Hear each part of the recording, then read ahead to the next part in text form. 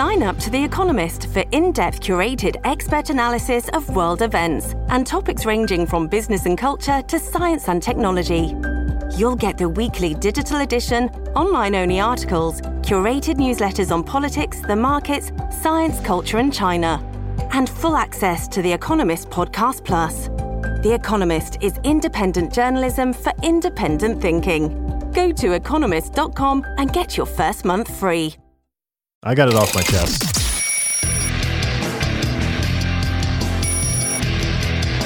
This is Good Morning Liberty.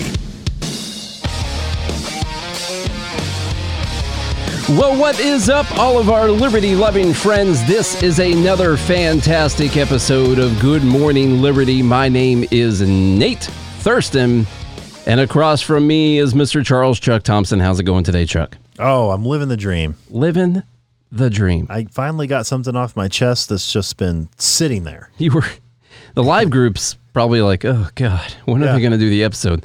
It's 3:27 right now, and we've been live since 3, and we've just been talking to people. Which is a good thing. Mm-hmm. And dealing with the internet.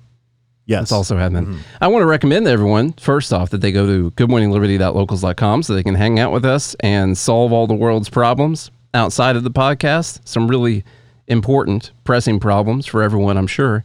And also that you go back and listen to yesterday's episode where we interviewed Mr. Joe Norberg, because that was a really good interview. I really, really enjoyed it. And it was positive and uplifting. I don't know how he handles being so positive all the time. I wanted to do a thing actually yesterday where I typed up something really, really negative and have him read it. And he would just make it sound so good and positive. That's just the way that he talks. It's amazing. So anyway, go back and listen to the episode because it'll make you feel good. It was the best White Pill Wednesday we've had. Yeah, by far. The guy wrote the book on White Pill. He did. Yeah. He wrote the White Pill book that we go back to pretty often. It's called Progress. Progress. By the way. You liked that I corrected you there. Progress, yes. During the episode. All right, so let's get in. First off, some breaking news. We're just going to play a video here real quick. Breaking maybe within the last couple hours or so. See, that's why we do the show later in the day, so we can catch more news that other people who do their stupid morning shows don't actually get to catch. So that's why we have to do this. But you guys know the whole Rittenhouse trial thing going on. Well, MSNBC has been banned from going back into the courtroom for the remainder of the trial. All right, so I'm going to play the video where the judge explains what happened in this scenario. I think it's good that they got caught. It's good that they got in trouble for it, and you decide why they did it. I don't know. A person who identified himself as James G. Morrison and who claimed that he was a producer with NBC News, employed for MSNBC, and under the supervision of a person. What's going on? Oh, okay. Under the supervision of someone named Irene Bayan in New York for MSNBC. The police, when they stopped him because he was following at a distance of about a block and went through a red light, pulled him over and inquired of him what was going on, and he gave that information and stated that he had been instructed by Ms. Bayan in New York to follow the jury bus. The matter is under further investigation at this point, and the media has asked questions about it. That's the latest I have. Okay, that's enough. Man, he says way too much. He needs to work on that. I mean, it is literally a time filler for him. So what's happening here? I like what he does when he thinks. He kind of like crosses his arms and just goes. He'll take his time and just sit there awkwardly. But anyway, so Jim Morrison was following the bus too closely, ran a red light, and was pulled over, and then found that he had been told by the producer in New York to follow the bus. Now, of course, a lot of people on Twitter and the right-wing sphere are speculating that this was for jury intimidation, for them to be able to figure out where all the jurors lived and all that sort of stuff. I don't know exactly why they did it. Maybe they just wanted to be ready after the trial to be able to go find people and interview them, something like that. We can all speculate on what that is, but it is pretty funny that MSNBC, like the craziest news outlet out there, is going to be banned from going to the trial. And we're going to talk a lot about what the media has done during this whole process and some of the other cases. And this is just a perfect little icing on the cake right there. And I'm sure there's conspiracy theories on the left saying like, oh, this is just, set up. Obviously, this is a right-wing judge. Yeah. Banning our news station. Yep. I'm sure Magoo said, I'm sure he was just a bus enthusiast. Yeah.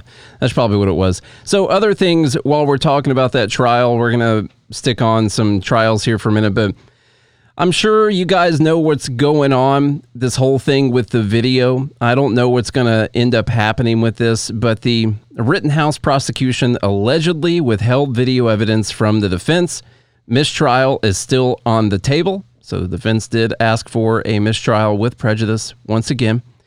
The Illinois Teenagers Defense Team, this is from the Blaze, by the way, thanks, Glenn, filed a written motion on Monday requesting a mistrial with prejudice, including 2 previous allegations and a third that claims the prosecution deliberately withheld a higher quality version of the drone video evidence. According to the outlet, on November 5th, prosecutors gave defense attorneys a compressed version of the drone video that was not as clear as the video kept by the state. Then on Saturday, they handed over the higher quality video to the defense. The prosecution argued that they did not intentionally withhold the higher quality version of the video. They also said that the version of the video was played many times during the trial, thus affording the defense opportunity to comment on it. And here's why this really, really matters, is because the prosecution's argument is now centered around this thing that came from the Jerome video, which is Kyle Rittenhouse allegedly pointing his gun at one of the other protesters, not one of the people he shot, but pointing his gun at someone. And so by arguing that, they're arguing that he was provoking a response. He was the provocateur. Mm-hmm. That nothing provocative happened before that. No. But that he was the one that was provoking a response, and so everyone had a reason to go towards him. Now, I saw some of the video. It's not clear to me that he was pointing a video unless there's something that I haven't, pointing the gun at one of them, unless there's something I haven't seen. Everyone, maybe you put one in someone's general direction, but I think what the defense should have also said in this case was that if you're 10 feet away, 15 away from a person with a gun, it could even look like, especially from a drone video at night, it could look like you're pointing a gun at someone.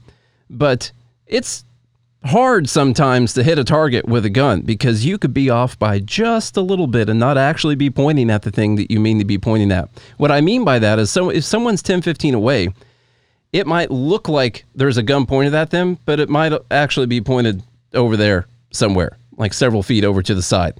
And the person holding the gun might know that I'm not actually pointing the gun at the person right now. The other issue is, unlike Mr. Binger, yes, who pointed the rifle directly at the jury. Yeah. So, yeah, that's the, so he was obviously provoking a guilty.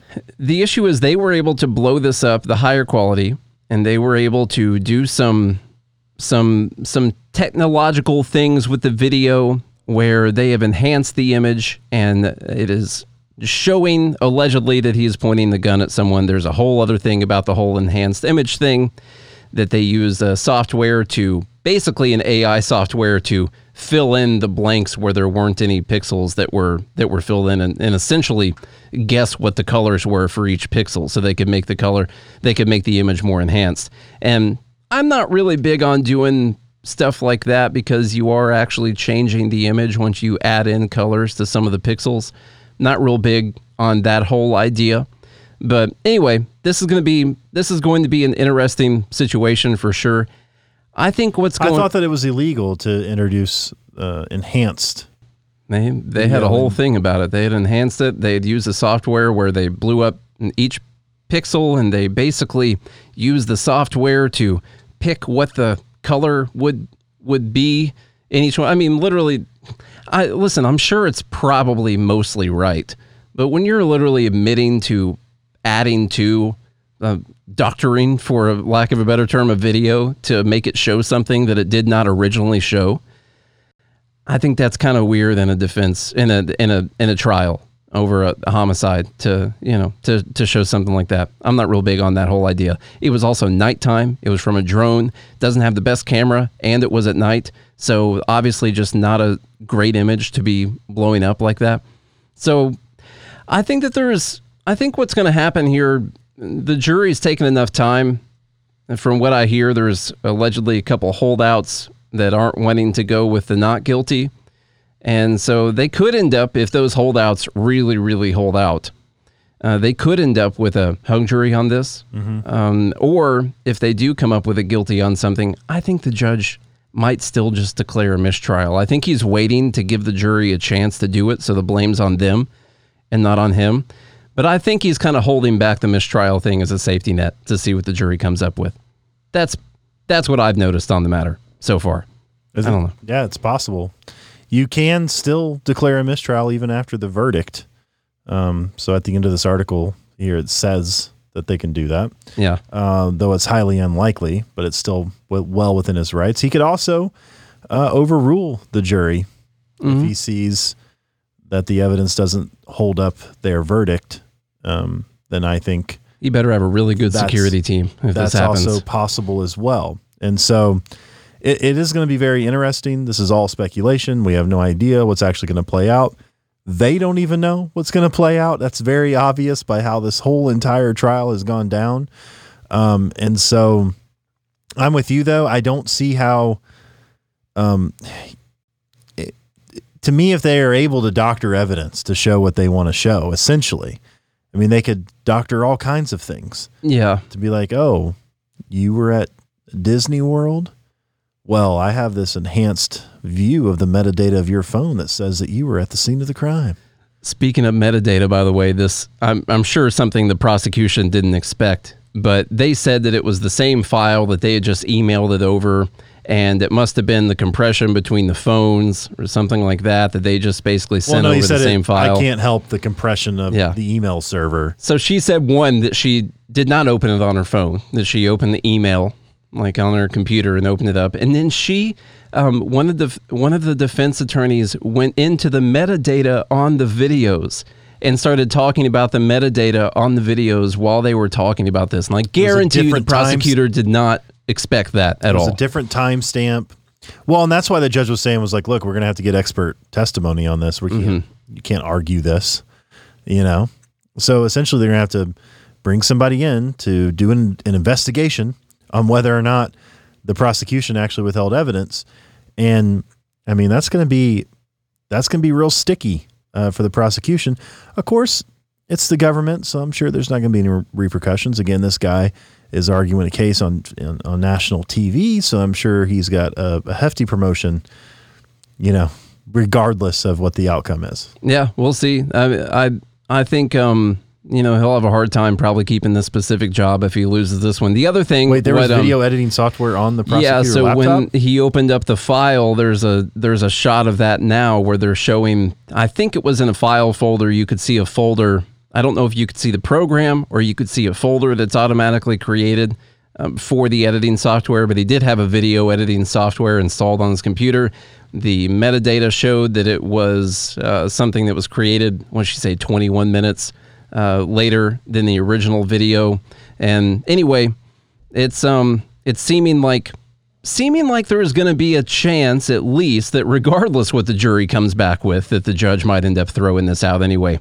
And I do think, even if it's just a mistrial without prejudice, they say that they can try him again, or it's a hung jury and they can try him again. I think they have a lot better time next go around, because now the defense is going to know everything. They're going to be ready to argue about the provocation argument, which was just kind of brought up towards the end of the trial. So they're going to be ready to argue on that. So anyway, I think it's going to, I'm ready for it to be over. I'll tell you that. But there's another trial that's going on right now. That Magoo says it's been a few months since a good riot. Yeah. Got to have a good riot every once in a while. Every once in a while. Forest has got to burn to replenish itself from time to time, like Thomas Jefferson said. Civil unrest. Okay. There's another trial going on. This thing with Ahmaud Arbery, which happened back in 2020 in Georgia, that really people aren't talking about that much. I mean, I see it showing up live now on YouTube. That's probably just because I watched a bunch of Kyle Rittenhouse stuff, and now YouTube thinks I want to watch the Ahmaud Arbery trial as well. So, Charlie, you can go. Reason has a nice article about this, and I want to talk about it. Do you remember this one going on? This is the one where the people tried to make the citizens arrest, and then they ended up killing the guy. And I think there's a reason that the media is not blowing this one up like they are the Kyle Rittenhouse trial. All right, so the prosecution rests in the Ahmaud Arbery murder trial from Reason. Ahmaud Arbery, a 25-year-old black man, was shot and killed by Gregory and Travis McMichael, a father and son pair in Brunswick, Georgia, back in February 2020. Their neighbor, William Bryan Jr., has also been charged. The trio of white men is accused of chasing down and murdering Arbery, who was jogging through the neighborhood. Attorneys for Travis McMichael say their client sought first to scare off Arbery and de-escalate firing as Arbery got close and fearing that the unarmed man would take McMichael's weapon. Prosecutors contend that McMichael cannot claim self-defense because he, his father, and their neighbor were the aggressors, pursuing Arbery in their trucks and then confronting him in their coastal Georgia neighborhood of Satilla Shores in February 2020. Now, this first thing, just before we go any further, they're saying that McMichael wanted to scare off Arbery to de-escalate the situation. I'm going to go ahead and call BS on this one because they had just chased him with their trucks for several blocks around the neighborhood. So he didn't get there and they're like, oh, we're going to try and we need to de-escalate this whole situation. I'm really worried about this guy. You know, he's a danger. It's just, we'll talk a little bit more about it in a minute, but you know, there's a reason no one's talking about this, and that's because it's pretty clear what the verdict is going to be on it, so it's not going to cause any riots. Right. While the Rittenhouse trial, which increasingly looks like it may result in an acquittal, has been wrongfully framed by some in the media as an issue of racial animus. The Arbery case is much more straightforward. 3 white men chased down a black man who had done nothing wrong and killed him. He didn't have a gun and he wasn't threatening them. It's much easier to argue that the McMichaels were the aggressors, though ultimately the jury will. I put in the Georgia criminal code in here for the citizen's arrest, which they've since changed after this case happened. But Georgia does allow people to make a citizen's arrest. All right, so I wanted to have a little bit of a philosophical conversation about this because, you know, what's funny is we have 2 instances of community policing that have gone negatively right here. I don't see that there should have been any reason that this guy should have been killed for what he did, which was walk onto a construction site, a home that was under construction. There's video of him doing that. Didn't steal anything. He was looking around.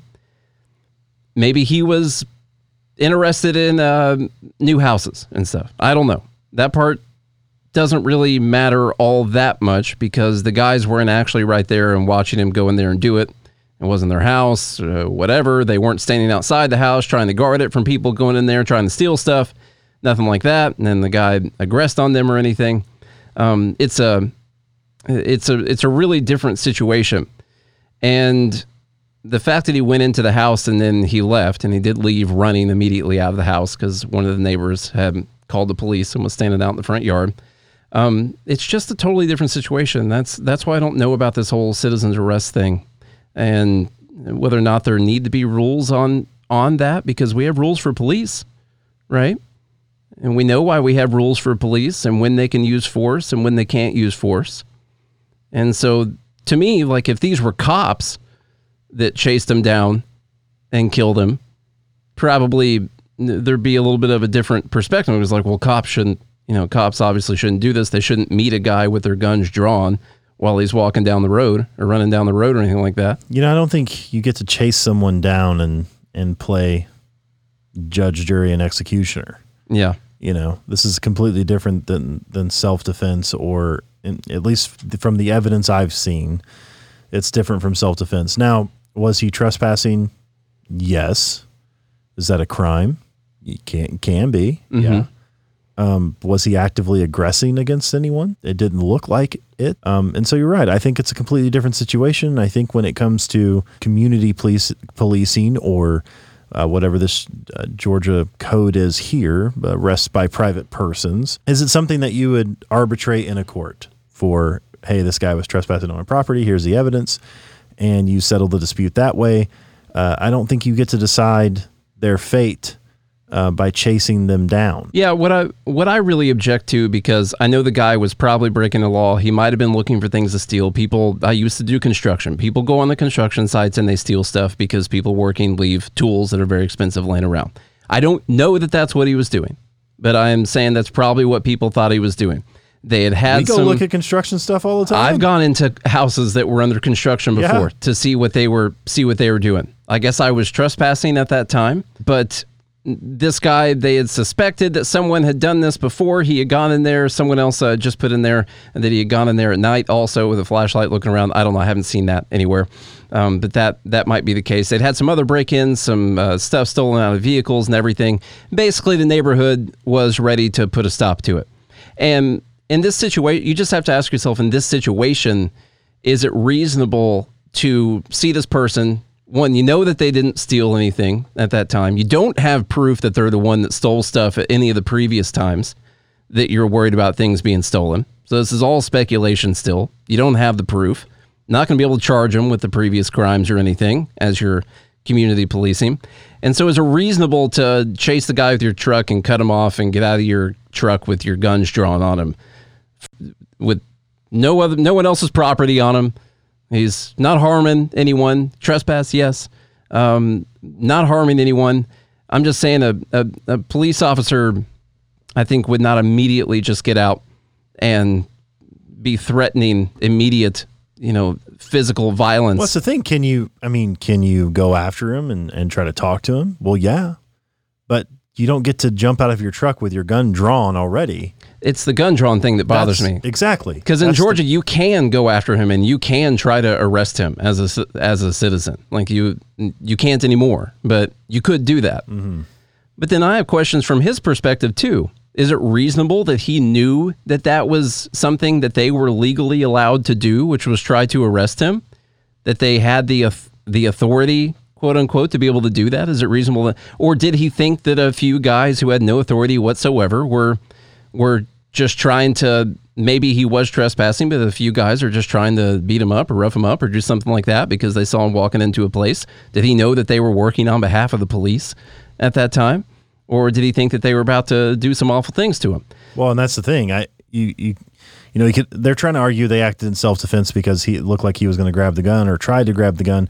But let me ask you the question. If you were running down the street and you didn't know these people who just came up on you and they jump out at you yelling with guns drawn, what are you going to do? Well, then you're going to quickly correlate like, oh, these guys must be affiliated with that property that I was looking in, even though I didn't steal anything, and they're trying to kill me for it. Yeah. Like, you can, because they came out with guns drawn. It was Arbery who was acting in self-defense by trying to grab the gun away from the guy and then ends up getting shot and killed. I think not the other way around. I think that too, regardless in that scenario. Where I'm going to is it reasonable to assume that he knew what the law was, that they had some type of legal authority to arrest him? Or did he think that they were just trying to rough him up? And in that case, when people get out of their truck and they're just pointing guns at you and you're right there within a few feet of them, even if you are wrong, you're still going to try to, I don't know, they might kill me. I have no idea what these guys are doing right now. Try and defend yourself. And then people in the live group are like, oh, I know I'm not going to grab the gun, but it's like most humans don't know what they're going to do when they panic, right? A lot of them are flight. There's a lot of people that are dead that didn't try to grab the gun. Right. A lot of people run. Some people try to grab the gun. Sometimes it's fight or flight. It's usually based on instinct. You're not really thinking at that time. You're reacting. But you could tell in that video is when they first approach him with all this stuff, he looks confused. It's obvious to tell. He's like, what the hell's going on? And then as soon as his brain recognizes what's happening, he has a reaction of grabbing the gun, at least from what I've seen. Yeah. And I obviously don't know the whole story. I haven't been watching the trial. I haven't seen all the evidence, but I watched the video, and when I watched the video, I'm like, yep, that's definitely murder. Where this is going to come down legally was when they chased him down and they got out of their trucks with their guns drawn and we're trying to get them to stop. Were they acting legally at that time when they did that? And so I think this case could be a little bit more tricky than people think. I think there's more of a chance of not guilty than people think in this case. If they were acting, if everything they did was legal to that point, then they might have a case for self-defense, which is what they're claiming right now. They might, legally. They might be able to have that case. And I'm just arguing both sides, but I'm trying to, get everyone prepared for what might happen here. So I am now Chuck. I haven't watched the trial, but I'm an expert, Thompson. No, it's Chuck. I haven't watched the trial, but I have an opinion. Yeah. Thompson. Yeah. I'm saying based on what I've seen, I haven't seen it all, but based on what I have seen, this is my opinion based on what I have seen. I just watched the timeline and the videos and stuff of the thing happening. I watched the timeline of everything leading up to it, which was pretty informative. And I'm just saying this is a little bit more tricky. But the main point of talking about this in the first place was, why isn't this case being blown up like the Kyle Rittenhouse trial is? As we see this, there's a little bit of speculation here. Which one's right? Which one's wrong? I think people are going to be more likely to say that the guys who killed Ahmaud Arbery are more in the wrong. That's going to be a little bit easier sometimes for people to say. And then it is for me than it is with the Kyle Rittenhouse thing. But anyhow, they're not covering this because people expect it to be a guilty verdict. That's why they're not covering it, because they don't think they'll be able to incite any riots from it, because they think it's going to end up being guilty. That's why they're not covering it, because this is 3 white dudes chasing down a black dude and killing him in Georgia. This is perfect for MSNBC and CNN. Couldn't get any better than this situation right here. But the thing is, they think that this is going to go to a guilty verdict. That the system is going to work. And so there's not going to be any need for anyone being insanely upset afterwards. That there's not going to be any riots incited, or there's not going to be any major controversy after that comes up.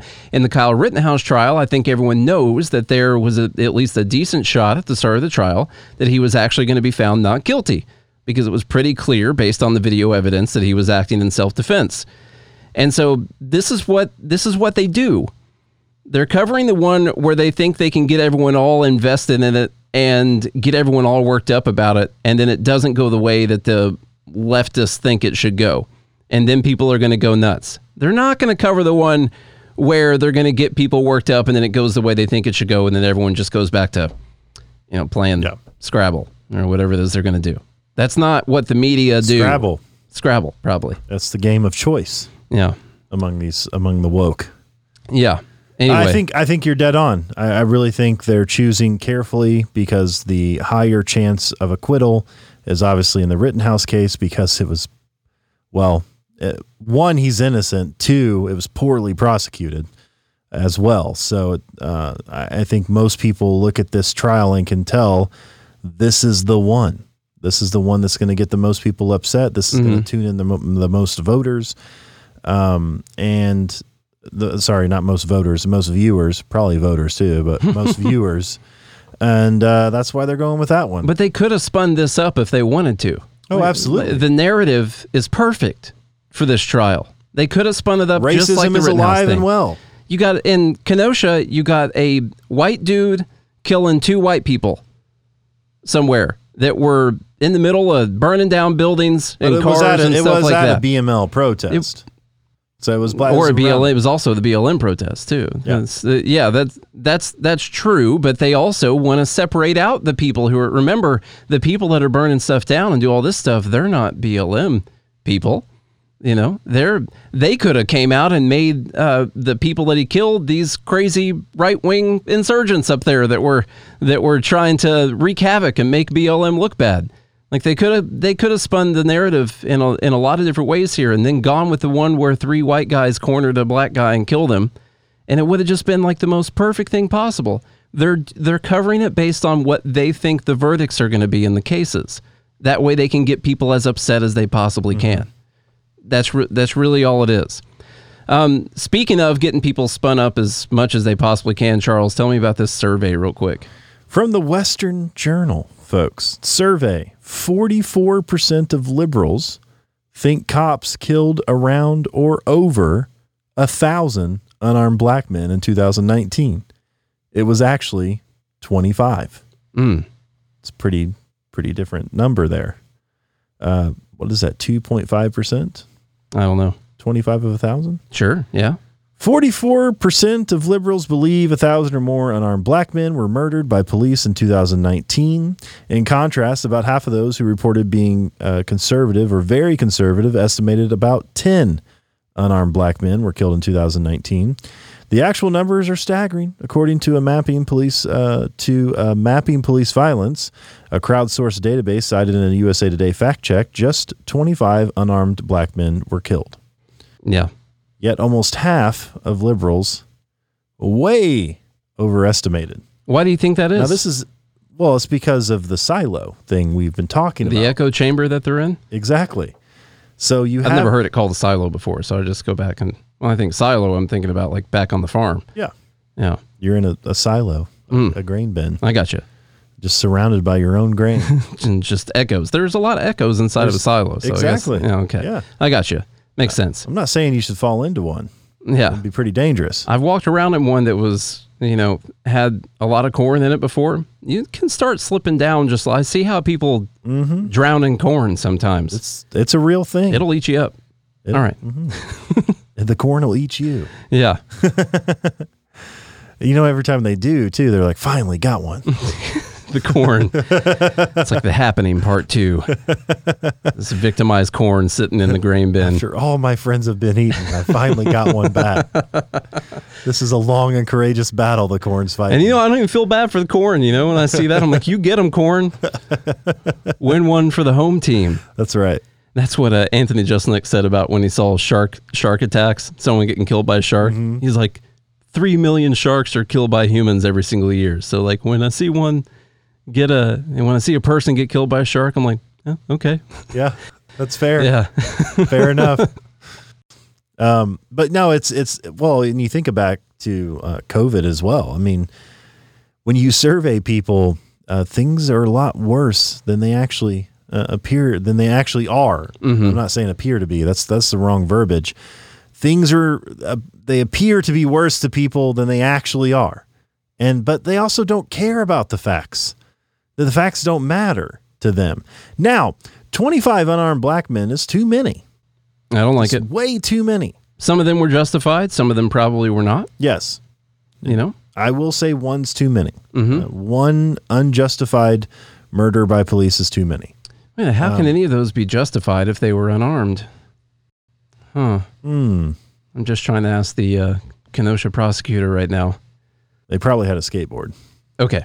Yeah. Just checking. But anyway,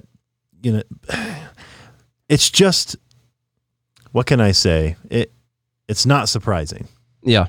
This statistic or this stat right here is not surprising that it's blown way out of proportion. That's the same thing on one side from the other. Same thing with COVID. The stats were that roughly around 38% of liberals thought that the chance of being hospitalized from COVID was over 50%.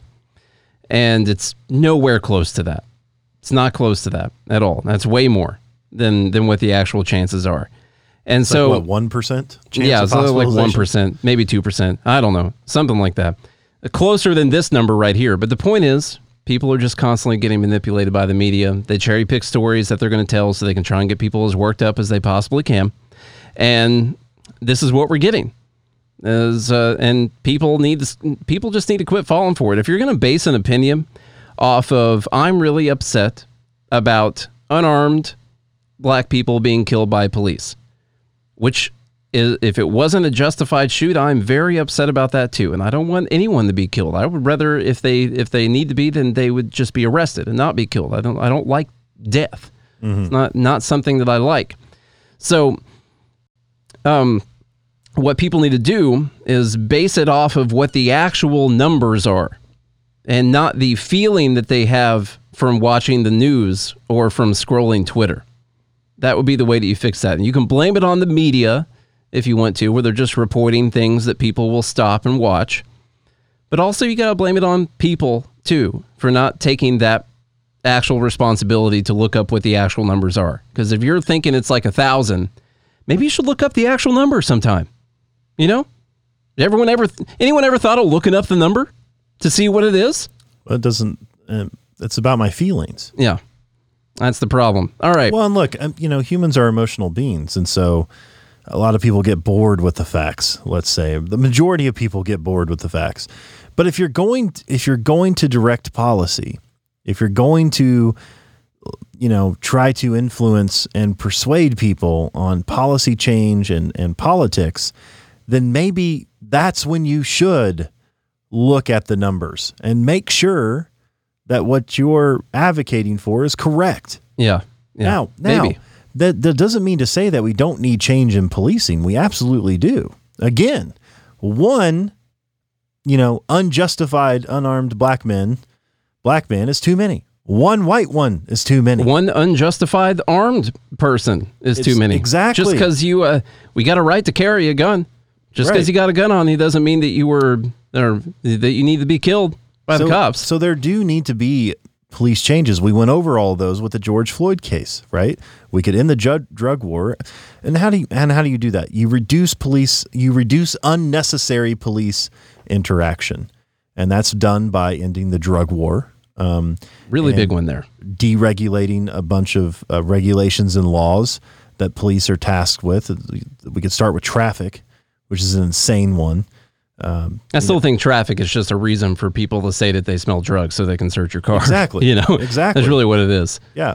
And I'm not even saying the ultimate goal would be get rid of them, but I'm not even saying that. Like, let's start with maybe decriminalizing some drugs. Let's make grass. You're saying incremental approach? Let's make grass legal or decriminalize it. That it's not illegal to have a certain plant. A plant. Right. Charlie's just a pothead. That's what's actually going on. Are you a pothead, Fokker? 420. All right. Okay, let's oh wait, do you have anything else? I was just trying to finish a point, but it's fine. I don't. This is your show. I'm sorry, I didn't hear you get anywhere close to making one, but if you want to go. Yeah, no, that's fine. Go ahead. No, I think I lost the point amid the long point I was making. Yes. We'll get back to it sometime. The point is there are police reforms that need to be made. Sure. So we're not saying that, but you don't advocate for policy change if you don't know the numbers. Yeah. And I think it's also kind of ironic maybe that we are dealing with two instances where community policing went poorly. And everyone who is in favor of community policing thinks that all these people need to be put behind bars for what they did. Oh yeah. Like everyone. Yeah. Everyone. I hadn't even thought about it that way. So that's just it's a little bit ironic, I must say. GOP, now let's get back to talking about vaccine mandates. That's way easier. Enough about these trials. Enough about people's lives being ended. Enough of these podcast lawyers. Yes. GOP, I said if what they were doing was legal in that case, then they're going to have a good case for self-defense. And by saying if, I'm implying that I do not know whether or not what they were doing was legal. I know morally where I come down on the issue, where what I'm saying is I don't think that if someone didn't take anyone right there, you didn't see them do it, you don't have proof that they're the one who did it earlier, all those things, they're not posing a threat to anyone at that time. The getting out, guns drawn, and creating that situation is much different than the Kyle Rittenhouse situation where people are breaking in places, burning them down, assaulting people if they're not doing what you like them to do, if you're around there, doing all sorts of stuff like that, actually committing like acts of violence in that case, that there's a little bit of a different story. And standing like on guard for a specific business would be different to hearing that someone did something over there and then go over there and search them out and find them. Like I said, if these guys were standing outside the construction house that they're so dearly worried about, on guard, and this guy bursts his way through there into the doors so he could look around at the house and see if there are any tools in there, then that's a totally different scenario. Morally, in my opinion. I'm saying legally, I don't know what the answer is. Just another podcast lawyer. Yep, that's all it is. GOP majority court chosen to consider the Biden vaccine mandate. Also, another vaccine mandate news. OSHA said yesterday that they will not be enforcing the mandate. So that They is set up yours, Biden. No, they just said that it's basically they can't because the judge stayed the order. Now they said that it was still they still believed it was constitutional. Oh, okay. But they are not going to be enforcing it because the court has stayed the order. Also, I hate this. The GOP majority court. Yeah. It's not. Judges are not supposed to be politically affiliated. So this Now, what they say inside the article is good, but I don't like the title. Yeah, there's a point to why they're saying it, which is that these were people that were appointed by Republicans. Yes. And so that's why they're saying that. But from AP, challenges to Biden's COVID-19 vaccine mandate for private employers will be consolidated in the U.S. Sixth Circuit Court of Appeals, a panel dominated by judges appointed by Republicans. Do you guys know how this works, by the way? Do you know why they did this? Because no, I mean, not legally. So what's interesting is if there are multiple lawsuits filed in multiple district courts and court of appeals, the circuit courts.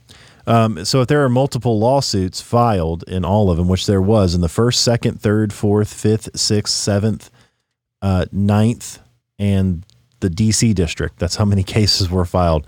And if they're all similar in nature, what they do is they consolidate them down. They go through a multi-circuit court selection process, and then the judges are decided by the Chief Justice of the Supreme Court, and it's basically a random lottery. And so the Sixth Circuit Court of Appeals won that, so they are going to rehear the case from the Fifth Circuit.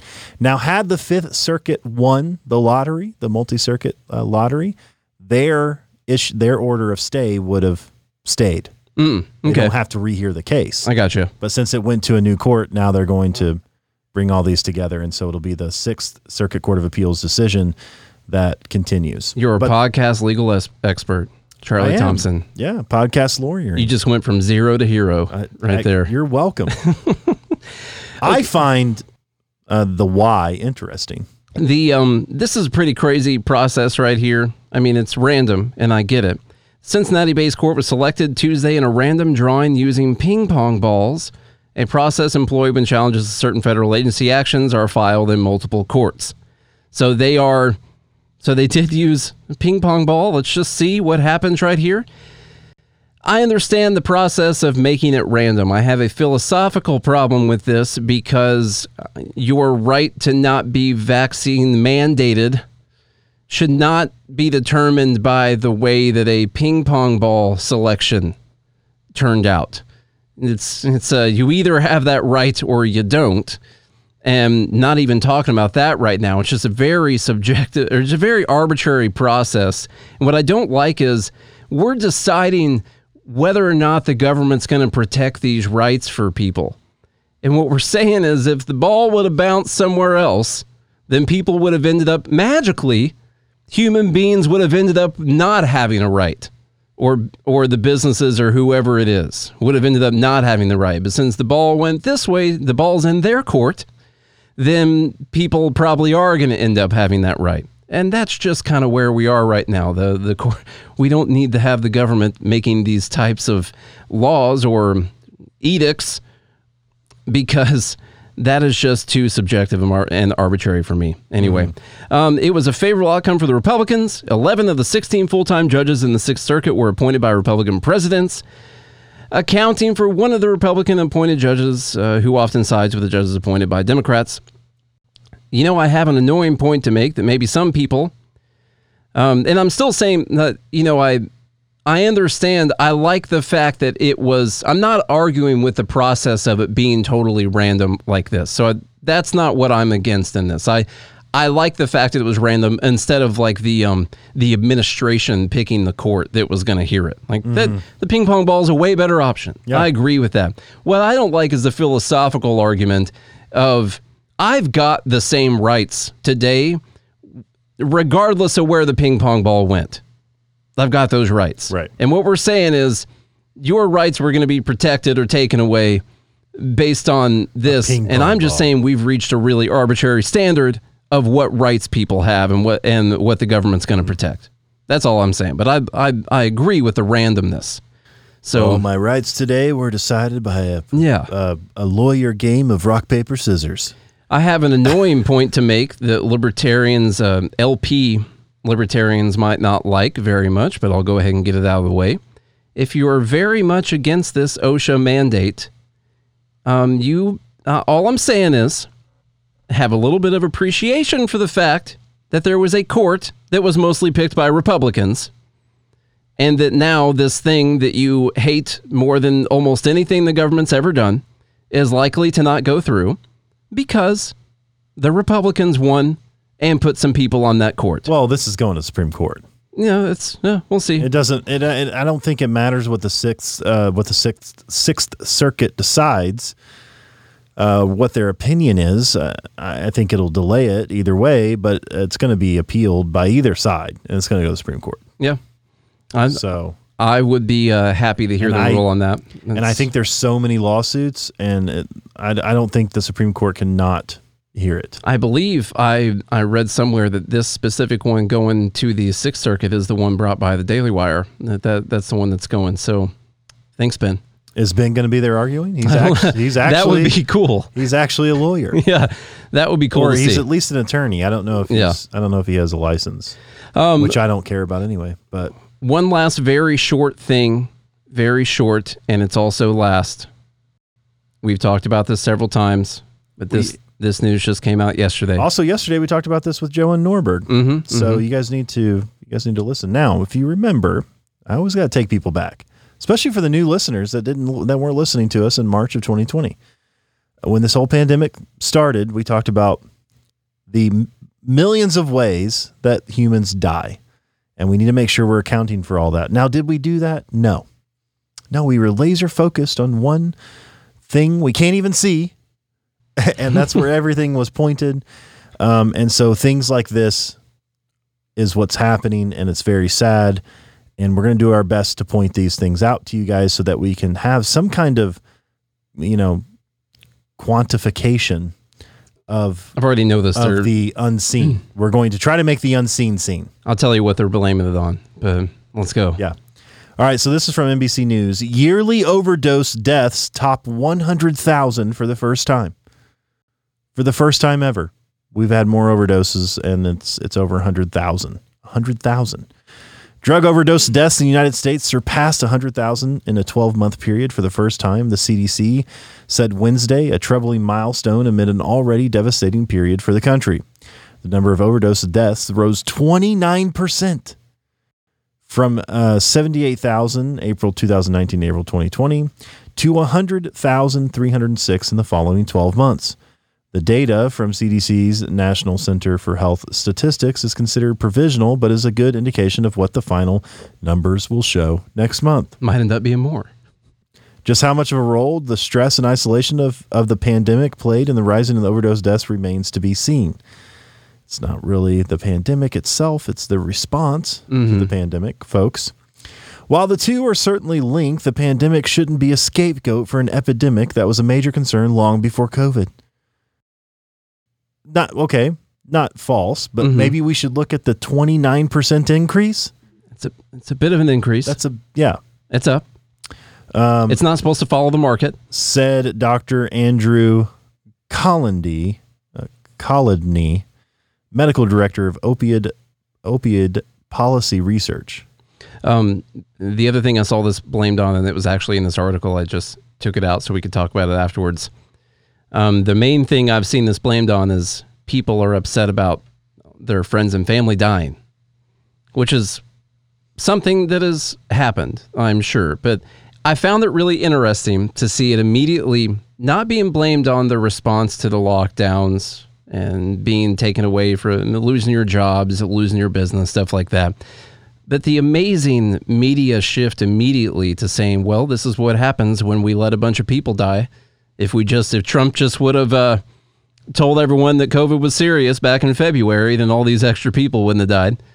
I'm adding stuff in right there. That's not what I saw right there, but that's what they're basically inferring. Like, if we would have done a better job with the pandemic, if we would have locked down harder, then we would have saved all these lives from the overdoses, because these are overdoses because people are sad that their grandparents died or their parents or their friends. Fantastic manipulation. Mm-hmm. And it's immediate too. It's because they know what Can the you even argument, be mad about it? It's so impressive. Can you be mad? Well, and they do this because they know what the argument's going to be. They're going to be like, well, see, the lockdowns didn't work. So now without you provoking them, they're arguing against you without even... They're getting ahead of the argument. Exactly. Mm-hmm. Exactly. And that's how good manipulators work. It's true. Folks. Because now you're on the defense instead of them being on the defense. They're always the one that's the prosecutor first, and then we're always on the defense. And we've talked about this a lot. Somehow we're on the defense about defending like personal liberty and freedom and self-ownership. Why the F word are we having to defend the right to self-ownership? What the hell? Seriously. Why are we having to defend that? Don't ever defend the right to self-ownership. Make the person you're talking to defend their right to own other people. Make them defend that. All right? That's all I got for the day. It's my final word. Hey, retake the moral high ground by flying above it. There you go. You don't have to stand on top of the hill. You No. can be above the hill. Build a freaking plane and go up above that thing. Mm-hmm. Take your Kenosha drone up above everyone else. Okay? And enhance it. Use your enhancing science, alien witchcraft on it. You could show what you need to show. No, you've made that In point. a helicopter. You've made that point so many times, which is, why does this show even exist? Isn't it embarrassing, kind of? Right? That we have that. I'm serious. When you think about it, I'm serious. Isn't it embarrassing that we have to make the argument in defense of freedom? Yeah. Like, what is going on here? What is actually going on? The fact that we have to come here every single day in defense of liberty instead of forcing the other side to prove why, like Nate said, they own us or that we shouldn't have the liberty.